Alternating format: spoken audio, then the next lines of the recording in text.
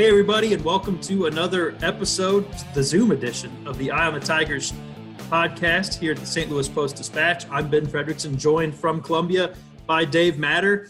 Plenty to discuss in Mizzou Sports Day without games even. We've got the final countdown of your ranking of the top Mizzou athletes you've covered during your time on the beat. We're going to get into the debate about the final two, the order. We think we know the names, but we are going to find out the order this weekend. Talk a little bit about the Mizzou draft, what that's looking like for the guys who are eligible for the Tigers as the draft moves past the first round. Some Mizzou recruiting, and also kind of some college sports discussion at large as we try to figure out what this landscape is going to look like. We'll get into all that in this edition. But first off, Dave, how are things in Columbia? They're good. We stuck at home like everybody else, getting our carry out to support our local restaurants here in town, and just hoping this we're allowed to leave here sometime soon. The kids are climbing the walls, and hopefully they stay out of the home office for the next 30 minutes or so. You guys have been finding the silver linings. I see photos of takeout from Booch's and takeout from Murray's. You guys are doing it right on the takeout in Columbia. I approve. Yeah, we're trying to help the local economy as much as possible. That's for sure. That's good. So, okay, the ranking matters. Top Tigers. The number 3 was out today. So for those who are not following along here, Dave ranked the top 30 Mizzou athletes that he's covered during his time on the beat, which went back to what year, Dave? 1998. Okay, so that when you first started at the was that when you were in college or when you were at the Trib? I was that summer of 98. I was at the Missourian, but I didn't do a whole lot during the summer. But in the fall, I started at the Columbia Tribune. Okay, so back to your time covering the Tigers professionally. And we've followed this list from 30 all the way down to number 3. We're recording this on Friday morning. Number 3 in today's paper was none other than Mizzou wrestling phenom J'den Cox. And that leaves 2 left, Dave. And I don't think I'm spoiling this for anyone, so I'm going to go ahead and say it. That leaves Ben Askren, another wrestler, and also Mizzou football quarterback Chase Daniel as the top 2. In what order, only you know. That's going to be left this weekend. But for those who are debating this, how's that going to roll out? They'll get number 2 on Saturday and then find out number 1 by default on Sunday, correct? That's right. And if you can probably figure out who number 1 is after reading number 2 on Saturday, but that's kind of the plan how we'll roll this out. If you stay up late enough, you can find these online at night, because the J'den Cox one went up around 11 o'clock Thursday night, and it already kind of generated some discussion on Twitter, and some people weren't happy with that selection at 3, but that's fine. This is these things kind of generate discussion, some disagreement sometimes. That's great. That's kind of the whole point. You did hear from some folks about the J'den Cox, Ben Askren debate, and it's a fair one to have. I mean, look, both of these guys were incredibly accomplished. You've got to probably give Ben Askren some weight, because without Ben Askren, there might not have been J'den Cox at Mizzou. I mean, Askren was the guy who started kind of the Tiger style movement. He had such a unique style and so effective, but also was just kind of a superstar in the wrestling community. How did you go about trying to figure out which order these guys should be in your top 3? It was really hard, and I went back and forth. When I set out to do this, I knew that was probably going to be the toughest debate for me, even more so than Chase Daniel versus Brad Smith. Brad Smith was number 4. We haven't done Chase yet, but the assumption is he's going to be higher than Brad Smith. And that kind of goes against the idea of if there's no Brad, there's no Chase, because Chase is going to be higher. But when it comes down to Ben Askren's career, he won the Hodge Trophy twice, and that is given out to the best wrestler in America. Before him, only one person had ever won it twice, Cael Sanderson, who's known as like the greatest college wrestler of all time. Ben won it twice. The 2 years he didn't win it, he was the finalist. And that's not to say that this is all just about awards. And it's also not just all about national championships, because if it were, then J'den would win, because he got 3 and Ben got 2. But I think if you peel the onion back a little bit more and you dig a little deeper, for me, I literally liked J'den at 3. Now, I wasn't counting what they did outside of Mizzou as much. I mean, it pulled some weight, but not a lot. He won the Olympic medal. Askren did not win an Olympic medal. Jaden's gone on and won some world championships. Ben might have been able to, but he got into MMA pretty quickly after the 08 Olympics, and he moved on. If he wanted to pursue a career in wrestling, he probably could have. He's 35 now, and he's retired from MMA. So, he doesn't have the international stuff that Jaden has, but this was more about their time at Mizzou. Also, if you look at the peak of their years, Ben was just freaking dominant. I mean, he won every match his junior and senior year, and Jaden only lost once, but within those matches, they weren't close. I mean, Ben had 91 pins in his career. That's third all time in all of college wrestling. And Jaden in his career, his record's great. His winning percentage is better. He had 27 pins. So to me, there's some separation there just about who was the most dominant. There are some really good wrestlers around the country. They got out of their weight class during Askren's career because they didn't want to be in the same class as them. And that's just the truth. And, we talked about the Hodge Trophy. Cox was a finalist for that one time. Ben was 4 times and won it twice. So there's something there. And then I think if you just look at, and I said this from the start, a big criteria for me was impact. And Ben Askren impacted the sport, not just the program, the sport in a major way. I mean, he kind of created a wrestling style that kids have duplicated over the last decade and a half. It's changed the way college wrestling is coached, and it's changed the way that college wrestling is officiated. I mean, they have rules now that are kind of like the Askren rules, things that he kind of manipulated, and part of the reason he was so dominant. So, like I said, we haven't said if he's one or two. We can assume he's one of them. And it was hard. It was like splitting hairs. It really was. And to say that Jaden Cox is the third best athlete of the time I've covered things is not an insult by any means. We're talking like probably 2,000 athletes, and he's number 3. But I had to make a decision at some point. I wasn't going to do like 1A and 1B. That was going to be too hard. So it had to come down to all those factors I kind of went through. I think you nailed it with Askren. I mean, his strengths became a subset in the sport. I mean, he had a way, and I've never seen a guy who could take a situation which in traditional wrestling is at a disadvantage and turn it into a strength. I mean, he would almost set traps all across the mat to give opponents a false sense of hope and then manipulate it and take advantage of it. I mean, he was to say he was one step ahead is to he was 5 steps ahead. He would set things up and then use them as a way to win a match. And you're right, it was always kind of felt like he wasn't wrestling an opponent. He was out there to show, almost kind of wrestling himself, and how fast could he take someone out of the advantage? How fast could he pin someone? How many points could he rack up? He was almost toying with people, and these were some of the best college wrestlers of all time. I mean, and he was a true superstar in the sport, as is Cox. But Ben was the kind of guy that wrestlers across the country were going, I want to go to Mizzou because of Ben Askren. I think he was a superstar in his sport, that doesn't have many superstars. Right, and Jaden did great things for Mizzou and was incredible. Absolutely. There shouldn't be a but at the end of the sentence. And his story is great. His narrative is great. I mean, he shared some great stuff with me the other day that I got into the story and a little bit more into the Q&A. I thought Ben transcended Mizzou's program more than Jaden did. He was not bigger than the program, but in some ways he kind of was. And that goes back to the impact factor for me.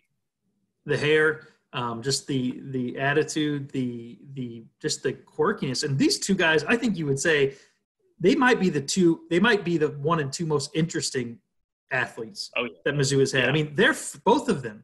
I mean, Ben Askren would go and completely maul someone on a wrestling mat and then go out and play disc golf. He used to drive around.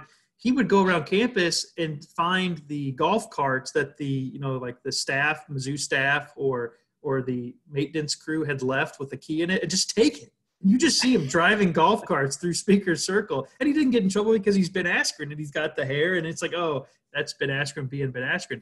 Jaden is one of the most talented, just complex people that I've covered, period, regardless of Mizzou or elsewhere. He can sing. He was a great football player who picked, a non-traditional sport like wrestling over football. He speaks, he goes on these trips and learns to speak different languages. I mean, these are two really smart, really fascinating characters that, beyond just being absolutely amazing at their sport, they're just interesting guys to talk to and cover. Yeah, and then there's mutual respect for the two of them too. I mean, they come from kind of different eras. I mean, Ben was done in 2007 and Jaden started in 2014, so they didn't overlap.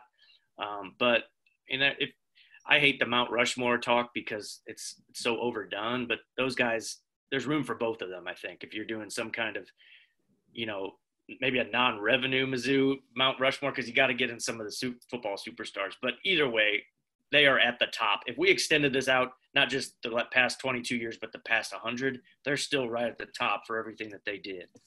You mentioned your interview with Jaden, and I encourage people to go dig into it. There's some insight there, some reflection on his journey, some of which people might not know about, some hard times that he went through in college before he really broke through. Was he at all upset that he was behind Ben? Did he figure that out when you were talking to him, Dave? I didn't share that much with them. I've done it with everybody. I've told them all, you're very high on the list, and maybe as the sales pitch to do the interview, but I didn't share with them the rank. I didn't want them to accidentally break the news themselves on social media. So yeah, but he found out when the story came out last night. He had some nice comments on Twitter late at night when they came out, actually. So he knows now, that's for sure. He, that's one of the cool things we should mention here, and we're going to move on to some other topics, but the response that this has gotten, you've heard from folks who are following this. You had a story you told me the other day about a note that you got from a service member who's following this along with his dad. I mean, tell me about just some of the reactions that you've heard from this and why it's been cool to see how much interest and how much momentum this thing has picked up as it's gone along. Yeah, it's been really great. In hindsight, maybe we should have. 30 is a good number because it's kind of like a month-long kind of journey here. But the feedback has been great. And I think a lot of it probably has to do with the fact there's no sports right now. And this is just something to kind of take up the mind and get people talking about sports in a positive way. And, like you said, there was a member of the military. He's stationed over in Israel. I don't have his name off the top of my head. He may not want that shared anyway. But he said this has been a conversation piece between him and his dad, kind of on a daily basis when he's called home or emailed. And they kind of try to play to guess to who the next guy is, both two huge Mizzou fans. That's great when you hear things like that. Another little anecdote, and he won't mind me sharing this. Mike Alden, Missouri's former athletics director, still lives here in town in Columbia. He reached out and let me know that for all the athletes on this list that competed during his time as AD, and pretty much all of them did, I think for the most part, he's reached out to each of them and congratulated them on making this list. And he sent them a really nice letter. And more than anything, it's more of, hey, I just want to remind you how much I appreciate what you did for the school and congratulate you on all your success, even if it was 20 years ago. And this is a good reminder of that. I thought that was just a great gesture. I think very genuine on Mike's part. He even subscribed to the paper online because of the list. So even better for us.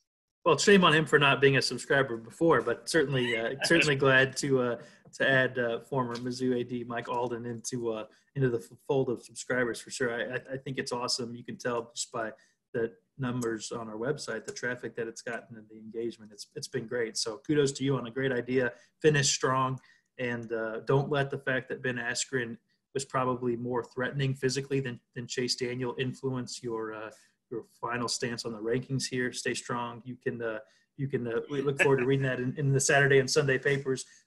We should talk a little bit about football and basketball. Let's start with football. The NFL draft is moving on. Like I said, we're recording this on a Friday morning. We'll see what happens tonight in the second round of the draft. No Mizzou players taken in the first round. It looks like Jordan Elliott is going to be the first Tiger taken. Obviously wondering about Alberto and some of the other guys. Where do you think things stand for these guys as they kind of try to figure out where their future is going to be here as the rounds progress?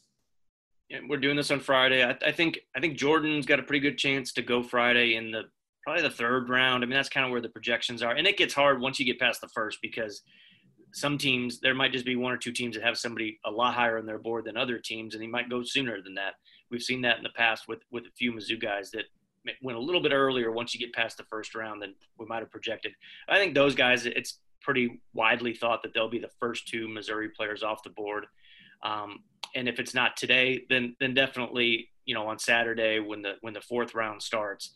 But I think Elliott is a guy that, I don't know how much he helped himself during this process, but really did this past junior year. I mean, he was better than even his numbers suggested. A lot of the Pro Football Focus, the sites that really measure these things snap at a time, had him as one of the best D tackles in the country, one of the very best, right up there with some of the guys that went Thursday night. So I think he's first, then maybe Albert.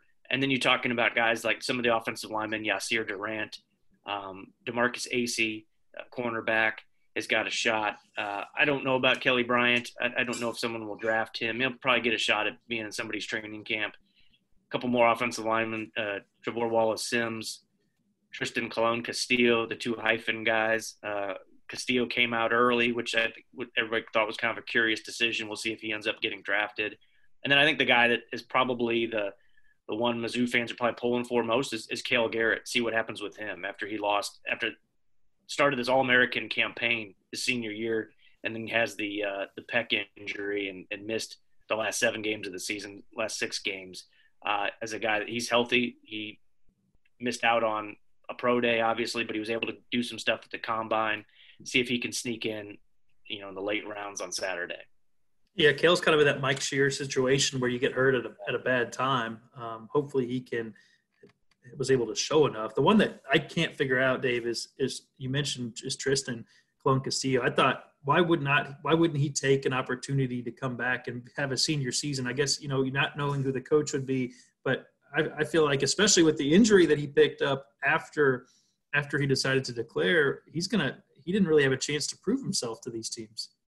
Yeah, he was very emotionally loyal to Barry Odom and his coaching staff. And I haven't got a chance to talk to Tristan since he made his decision, reached out to him, and I haven't really seen any interviews with him. Maybe at the combine he might have talked to reporters there. It seemed a little maybe a kind of a knee-jerk decision at the time, because I'm not sure anybody really thought of him as a guy that has to go out and capitalize now and make money in the NFL. But everybody's entitled to their own decision on these things, and we've seen guys that haven't gotten drafted that still are able to make a team. But man, he's somebody that I thought maybe could really have benefited from another year in college, especially if he doesn't hear his name this weekend. So we'll see what happens. Let's switch topics here quickly to Mizzou hoops. The Tigers have been on the hunt for talent, grad transfers, preferably someone who can help right away. They struck out on some big names. They've struck out on some names that were more mid-tier names, and then they pull a scholarship out and give it to a guy that very few people have heard of, Ed Chang, who is going to be with the team next season. What do you make of this commitment? What do you think it says about where basketball recruiting is right now? Probably not the proven status of talent that Mizzou hoped to get entering this, but maybe he's a pleasant surprise. We'll see. Yeah, if you had a pretty good class already and you had all your pieces coming back that you knew about, and you're just throwing this guy in as your 13th scholarship, you'd say, oh, well, let's see what the upside is and maybe he can help you. That's not really the situation here. They have 2 scholarships to play with. Could be as many as 5 if the 3 guys who are testing the NBA draft waters decide not to come back. We don't know what they're going to decide. We don't know when the draft is going to be. We don't know when the draft combine or any of that is going to be. So they could go from losing all 3 to having all 3 come back, and Mitchell Smith, Jeremiah Tillman, and Xavier Pinson. So it's really hard to even get a feel for what this roster is going to look like until we know about those guys. So they had Ed Chang. He's a guy that they offered 2 years ago out of high school in Nebraska. He ended up signing with San Diego State, a really, really good program. He was down to, I think, San Diego State, Nebraska, and Ole Miss. So a high major player, and San Diego State's not technically in a high major, but they're the best, one of the very best, whatever we're going to call low major, mid majors. Didn't play there very much at all, and then went to a junior college in Salt Lake and came off the bench for the most part. He's 6'8". He is a 40% three-point shooter, which is that's a huge commodity to have. And we know how much Missouri struggled shooting threes last season. You bet. How does he fit in exactly? Is he a stretch four? Is he a guy you can use out on the wing? I'm not really sure, but they obviously know him because they offered him a scholarship 2 years ago, so they're familiar with him. And now it's you see if you can pull a little bit more out of him than what he was able to do at San Diego State.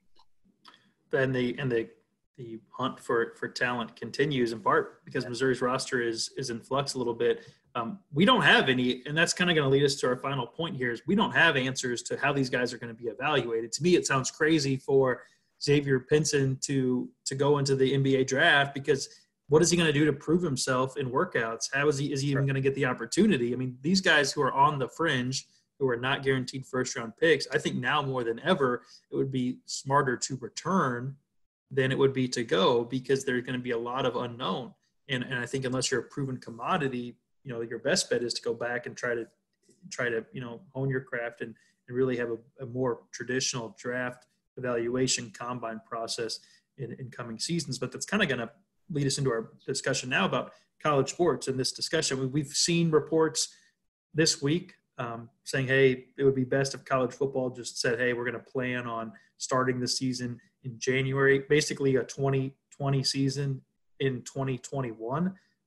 It would be what it resulted in.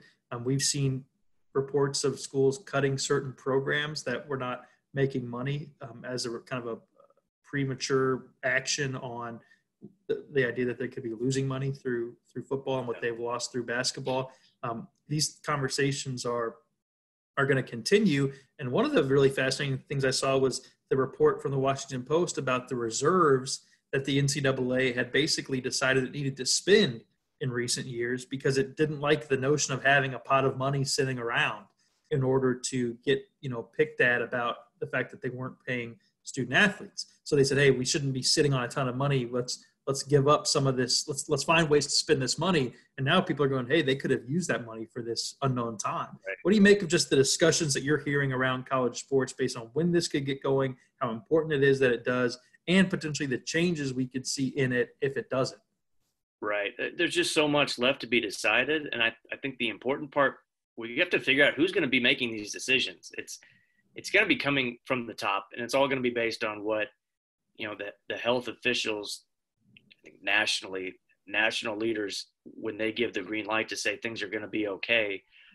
Football coaches aren't going to be the ones calling the shots here. ADs aren't going to be the ones calling the shots. In college sports, it's the college commissioners, the major conference commissioners, they're all going to have to be on the same page at some point. The SEC and the ACC and the Big 12 can't say, hey, we're ready, let's go. And then the Pac-12 says, no, we're not doing this.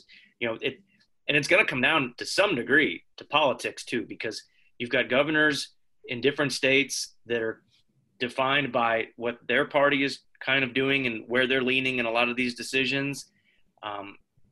States like Washington and California are talking about these things very differently than states like Georgia and Florida and Alabama and Texas too. So like everything, politics are kind of leading the discussion here, but I don't know what the answer is. I don't know if anybody really knows the answer is. I think the first thing is, when does this decision have to be made about the college football season? I mean, you've got to be concerned about, to some degree, selling tickets, and when fans are going to commit to this. They have to have some answers. You've got to know when you can have your athletes back on campus to prepare. You can't just start a football season without having at least, 2, 3, 4 weeks of practices. And that's whether you have a first-year coach like Missouri or a guy back for his 14th year like a Nick Saban. So there's just so much out there. The NCAA and college football are different than the NFL and the NBA because they're tethered to universities, and you can't just go off half-cocked and not be in what's going on campus too. The NBA and the NHL, pro sports don't have to deal with that and think about that. So I think that you've got to be pretty sensitive to what your universities are doing too. Just this week, Missouri's interim chancellor, Moon Choi, also the system president, sent out a letter to the Mizzou community, students, faculty, and staff, saying that we expect to have in-person classes in the fall. Now, obviously, everything's subject to change this year, but that was more of a declarative statement than anything we've heard from Missouri since this all started about what they want to do going forward. So if that's the case, then I think you can move forward with sports if you're confident enough you can have students back on campus. And I think that's for the colleges, it has to begin there to some degree, and then you can move on from there. But man, it's just, do we need to have all the decisions made in April? No, but I think we have to have a time frame of when a decision has to be made. And it keeps sounding like kind of late May is sort of the deadline for that. There's been a conversation, again, there seems to almost be a disagreement about what college sports should do on this debate about fans or no fans in attendance. And I think college sports make more money from attendance and ticket sales than probably the pro sports compared to the TV contracts. But I do think big time college sports would rather have games on TV and the revenue that comes from that versus versus waiting until they could get the all clear from crowds. However, if you're Colorado State, you're probably not going to get the money from that arrangement that you will get if you're Alabama.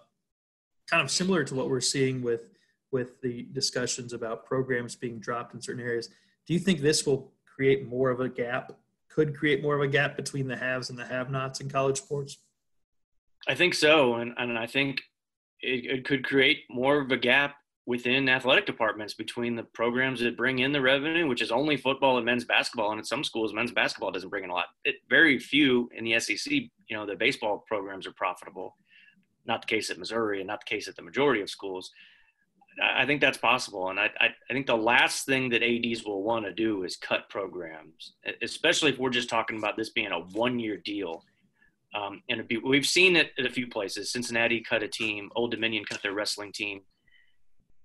Because of Title IX, these cuts are probably going to be made more so on the men's side.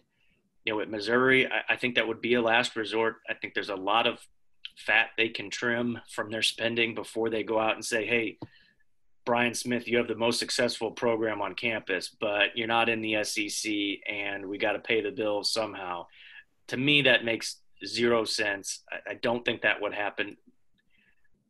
Missouri's wrestling program, it costs $2 million a year to run that thing. I mean, when you look at Missouri's books, well, they're paying the new football coach $4 million. So I don't think you have to get rid of a whole program, especially a successful one. So, but I think those discussions have to be on the table at schools, not just Missouri, because they're facing a financial crisis here, potential crisis, if there's not going to be football in the fall, if there's not going to be as many fans there, if they're not going to sell as many tickets. You're right. The colleges face a bigger problem there than the pro sports when it comes to having fans in the stands, for sure. We've seen colleges encourage certain coaches, high-paid coaches, to take salary cuts. We've seen Mizzou coaches kind of in a unified front step forward and volunteer to take pay cuts. Both Eli Drinkwitz, the new football coach, Conzo Martin, Robin Pinchton, and Brian Smith. Correct? It was those four. And Steve Beazer. And coached by Beazer too onto the baseball side. So I think is that going to change? Are we going to have are we starting to have a conversation about spending in college sports? I mean, you're seeing colleges like Central Florida. Danny White down there says, hey, we might have to be talking about state and federal bailouts for athletic departments. And we also see some of these same programs spend money on ridiculous contracts for unproven coaches, including a lot of money spent on coaches who are fired to not coach. I mean, how many coaches in college football are holding a new job while also collecting some sort of payout check from a previous stop? The buyouts have gone bonkers. The search firms have gone bonkers. We've seen improvements made on campuses for things like student athlete dorms or, training facilities that while great, were probably not necessary, absolutely necessary. If you're thinking in today's terms of all of a sudden, there used to be so much money going through that the NCAA was encouraging ways to spend it so it didn't get hit with lawsuits about paying student athletes. And now all of a sudden some of those same places are saying, hey, we're broke. Is this going to alter how college sports spins, or is this going to be a blip and it's back to normal a year from now? I think it would I think it would be nice if it did. I mean, some of the spending is out of control. Maybe but as long as, Alabama and Texas and Michigan and Ohio State are going to keep spending, the Missouris and the Iowa States and the Kansas States and the Ole Misses, they're going to feel like they have to, because that's why everyone spends, because they feel like that's the only way to compete. So I don't know how it really changes if everything goes back to normal at some point. I mean, one of the craziest things is the assistant coach salary system in college football is so out of whack. And I'm not saying these coaches don't deserve that money, because if the market's going to pay you that, then go get what you can get. Sure. But the raises, I mean, Missouri makes a Liberty Bowl with 7 wins, and assistant coaches go from $400,000 to $600,000 just like that. And it's crazy how that works. I mean, can you imagine us in our line of work, or anybody else that's not in this recession-proof industry that college sports has been for decades? It's insane. And is there going to be an end to that? Well, I sure as hope would rather see an end to that than cutting, Mizzou wrestling or Mizzou baseball, or other sports that people do care about, that maybe don't make a lot of money but are still part of the culture at each school and within each state. So yeah, the idea of bailouts for college sports, I mean, they don't pay taxes because it's a nonprofit, organization, that they would need bailouts when they're giving these exorbitant raises and spending money, like you said, on these search firms, and, having to redo fairly new facilities every couple of years because the school down the street did. And that would be insane. I don't think the general fans would really, I don't know. I don't know if people would have the stomach for that. I think that the question that I want to see asked by politicians, by anyone who would have to have these conversations, is where are the reserves? Where are the reserves for big-time college sports? You mentioned a recession-proof industry, and it has been for year after year after year. This business has been booming. The money has only gone up. Salaries have climbed and climbed. Revenue has climbed and climbed. TV contracts climbed and climbed. And for one canceled football season, potentially, or one altered football season, and one canceled March Madness, nobody has any money anymore? Yeah. It's hard to wrap your brain around the fact that some of these programs are saying, hey, we're going to have to – and this is not specific to Missouri. We're talking college sports in general. But to hear Jim Sterk when talking about the spring athletes who could be coming back to take advantage of the new rule that allows them to, regain eligibility because their season got robbed from them. To hear Jim Sterk talk about how Mizzou's going to have to move money around to try to come up with $400,000 for these scholarships, it's like mind blowing. It's like you should have 10 times that sitting in a reserve fund somewhere that you can pull out for crisis, because where else does the money go for these programs? Well, and I write that story every year about how here's where Missouri is spending money on, and here's what they're bringing in revenue on. And Missouri generally is always, there hasn't been much profit there. Sometimes it'll be $2 million. The last 3 years they've been at a budget deficit, but not by a whole lot. But generally, the more money they make, the more they spend. Yeah. And they find ways to spend it. And all of a sudden now you're losing $10 million because of the postseason ban that you're not going to make from the college football revenue. And then you've got untold millions that you could miss out with this fall sports season kind of in jeopardy. So yeah, I think you're right. And is Missouri just doing what everyone else does? Well, yeah, because that's kind of how it's done. That's how these ADs learn. That's how these universities learn how to do the system. But when a pandemic is thrown in their face, how are you going to respond? I will give Missouri credit. They've been one of the first schools to do these voluntary, quote unquote, pay cuts for the coaches. I thought they got out in front of that really fast. We've seen other schools, Washington State and Iowa State were probably the first 2 Power 5 schools that did it. And it's for Eli Drinkowitz, you can say, oh, it's only 2.5% of his annual salary because it's 10% over 3 months, which isn't really 10% of his whole salary. That's still $100,000. Now the guy's making $4 million, but $100,000 is a lot of money for anybody. So I do commend them for doing that. We'll see if that's just a Band-Aid or if they're going to have to make more serious cuts, to their payroll and to their expenses. I wonder if it's going to, at least for a matter of time, kind of reset how we think about some of these things. Like the next school that pays a guy $6 million to not coach, the question should be asked of, is this the best way to spend money? Is this going to in turn, and coaches will say, well, they're bashing our salaries. In turn, this could help certain coaches because more time could be given. A contract could actually mean a contract as opposed to, 1 year flyer to prove that you can get to a postseason or else you're fired and paid, who knows how much money to not work. I just wonder if this is going to force kind of a reset into what college sports maybe should really be about. So we don't have those answers, but just the conversations that are popping up, some of them really make you think about the direction this thing has headed. And if this could be some sort of a return to kind of a more practical approach for some of these programs. Now, I wonder personally if it will result in basically a divide between the schools that can spend like crazy and the schools that can't. When we've talked about this in the past before coronavirus, but will it reach a point where the Ohio States and the Texases and the Floridas of the world go off into their own realm? Maybe it's outside of the NCAA. Maybe it's a different place. Even maybe it's a firm line between the Power Five and the non-Power Fives. And you got to decide which one do you want to be in. But it does seem like at some point, especially if they don't play football this fall, there will be schools that cannot. There will be the schools that cannot overcome that as is, and there will be the schools that can. And it's going to be hard to merge those two back together after this is over, I think. Yeah, especially if there's this model of starting things in January or February for football and then playing like a reduced schedule in the spring. And if you do that, then you get rid of the non-conference games.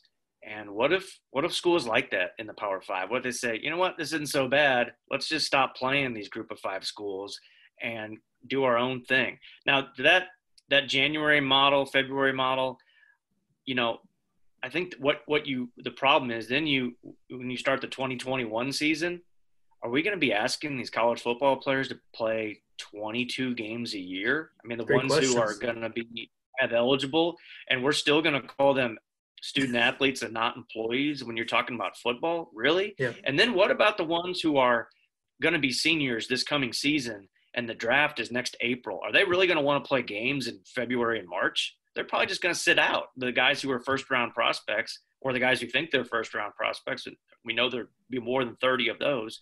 So there's a lot of things, the good and the bad, they're going to have to weigh with this. There's not going to be a perfect solution. We know that. I mean, and that goes for anything, not just sports. So I'm fascinated to see how that all shakes out.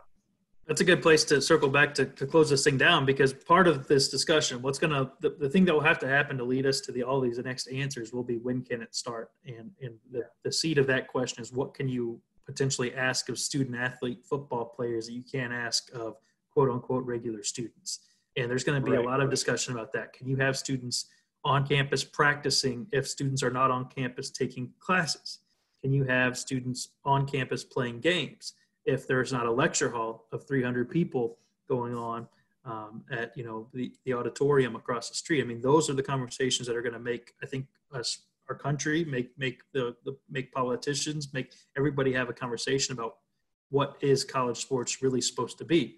And that's going to be, I think that's one of the fascinating byproducts of this whole pandemic, is how we view college sports. And it's going to be, it's just going to be interesting to see how that plays out.